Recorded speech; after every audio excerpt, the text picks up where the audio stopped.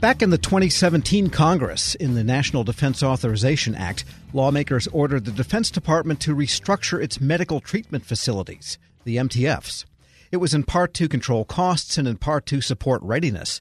Now, a mandated Government Accountability Office review finds DoD relied on incomplete data for a lot of that work.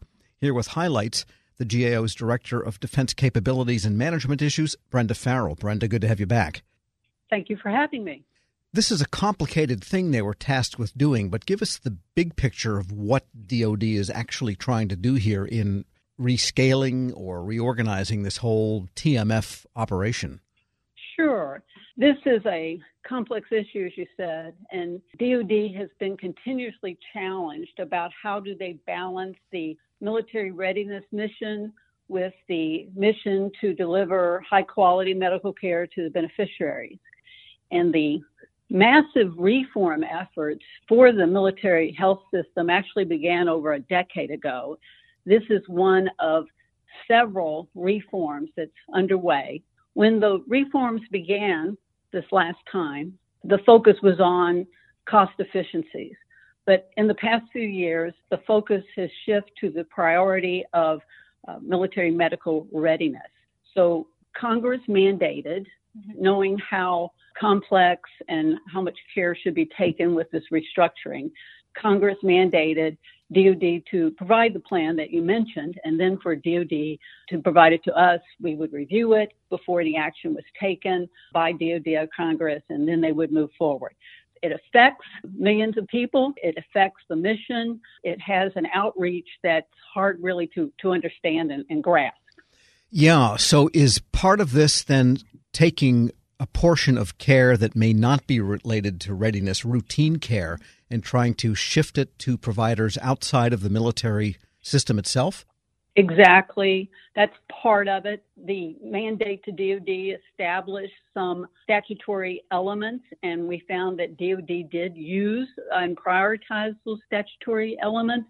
The first being to determine the support each MTF provides to service members' medical readiness and the readiness of the medical providers, then to determine the adequacy of the civilian healthcare facilities and providers to support the healthcare needs of service members and other beneficiaries through purchase care being outside of the MTF.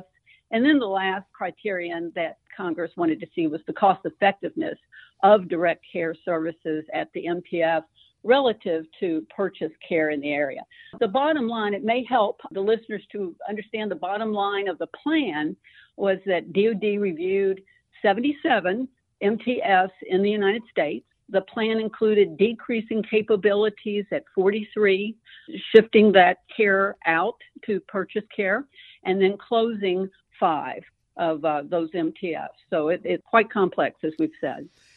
And I guess my overall sense in looking and skimming at this report is that DoD made those decisions with not enough of the proper information it should have had going into the variables. Yes, they did a very thorough job documenting their methodology that guided the approach and incorporating the cross-cutting statutory elements. But we found that often they used incomplete or inaccurate information, sometimes both, or there were gaps. Especially of concern is the first criterion on military medical readiness, because as a first step, this being the highest priority, DoD decided on a strategy that they believe would prioritize each MTF support to service members' medical readiness and the readiness of the medical providers.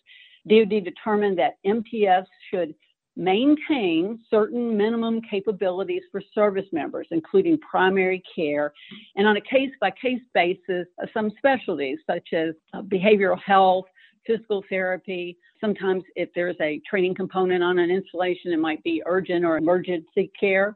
And then DoD also evaluated each MTF's contribution toward clinical readiness of the providers. They looked at workload or graduate medical education. But we found that DoD conducted limited MTF readiness support for military primary care and non-physician medical providers. And who am I talking about?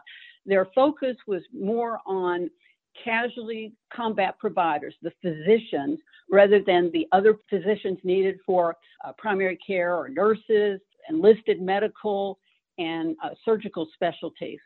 So they only looked at a small portion of the medical workforce that is needed for all military medical readiness.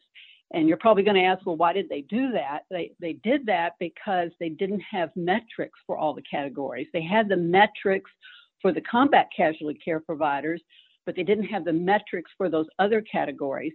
They did look at productivity goals for primary physicians, but productivity goals aren't the same as metrics because they don't identify the type of service needed at those MTFs.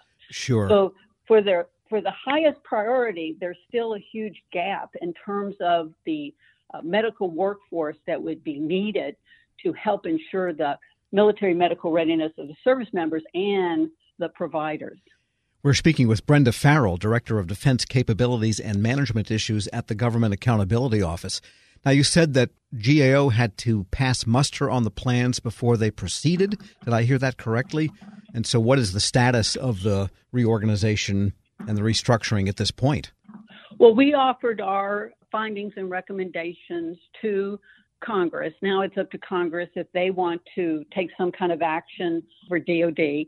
And as you know, the Senate Armed Services Committee is getting ready to go to Mark, so it'll be interesting to see what they may reflect in their version of the NDAA. They could do nothing. They could take a wait-and-see attitude. We don't know. DOD has put a pause on this particular reform along with some of their other reforms because of what's been going on with COVID-19. But the pause ends at the end of June, so we'll have to see if they continue to put a pause or if they move forward with the restructuring or if Congress takes some action, perhaps based on GAO's findings and recommendations. Yeah, so to summarize the findings and recommendations, basically they need to do more research and they need to refine their information on which they're basing decisions about the MTFs. And do they generally concur with what you have recommended? Yes, they did. And we had other recommendations that dealt with the adequacy of nearby health care, where the second criterion was to determine if the MDS for restructuring had adequate civilian healthcare facilities and providers in proximity. And we actually had 3 areas where we found some incomplete and inaccurate information. One dealing with the quality of civilian providers was missing information. The second was the number of available civilian providers was questionable. We thought it might be understated. And then the third one dealt with the standardized time that DOD sets for a patient to drive to their provider. There were 6. DOD concurred with 2 of those pretty well. The others, they partially concurred. So those are the ones we want to watch very carefully because we believe that all of the recommendations need to be fully implemented. It strikes me that what they're doing is somewhat, not totally, but somewhat analogous to what the VA has been trying to do in increasing the choice program. Is there anything that DOD can learn from what VA has gone through, or maybe vice versa? We didn't compare the restructuring to VA. We did, when we would find missing information, we would see if that information was even available. So we don't want to recommend, for example, that they assess the quality of civilian providers if that information's not there. But there is information on quality of providers. The Centers for Medicare and Medicaid, along with some private insurers, developed metrics for quality of specialty care.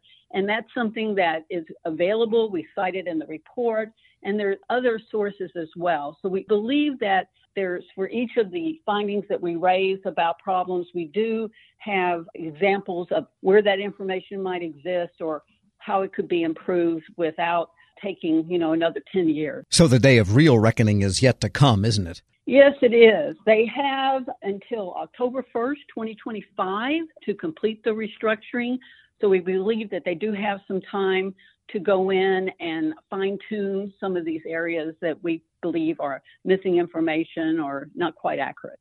Brenda Farrell is Director of Defense Capabilities and Management Issues at the GAO. Thanks so much. Thank you for having me. We'll post this interview along with a link to her report at federalnewsnetwork.com/Federal Drive. Hear the Federal Drive on demand. Subscribe at Apple Podcasts or Podcast One.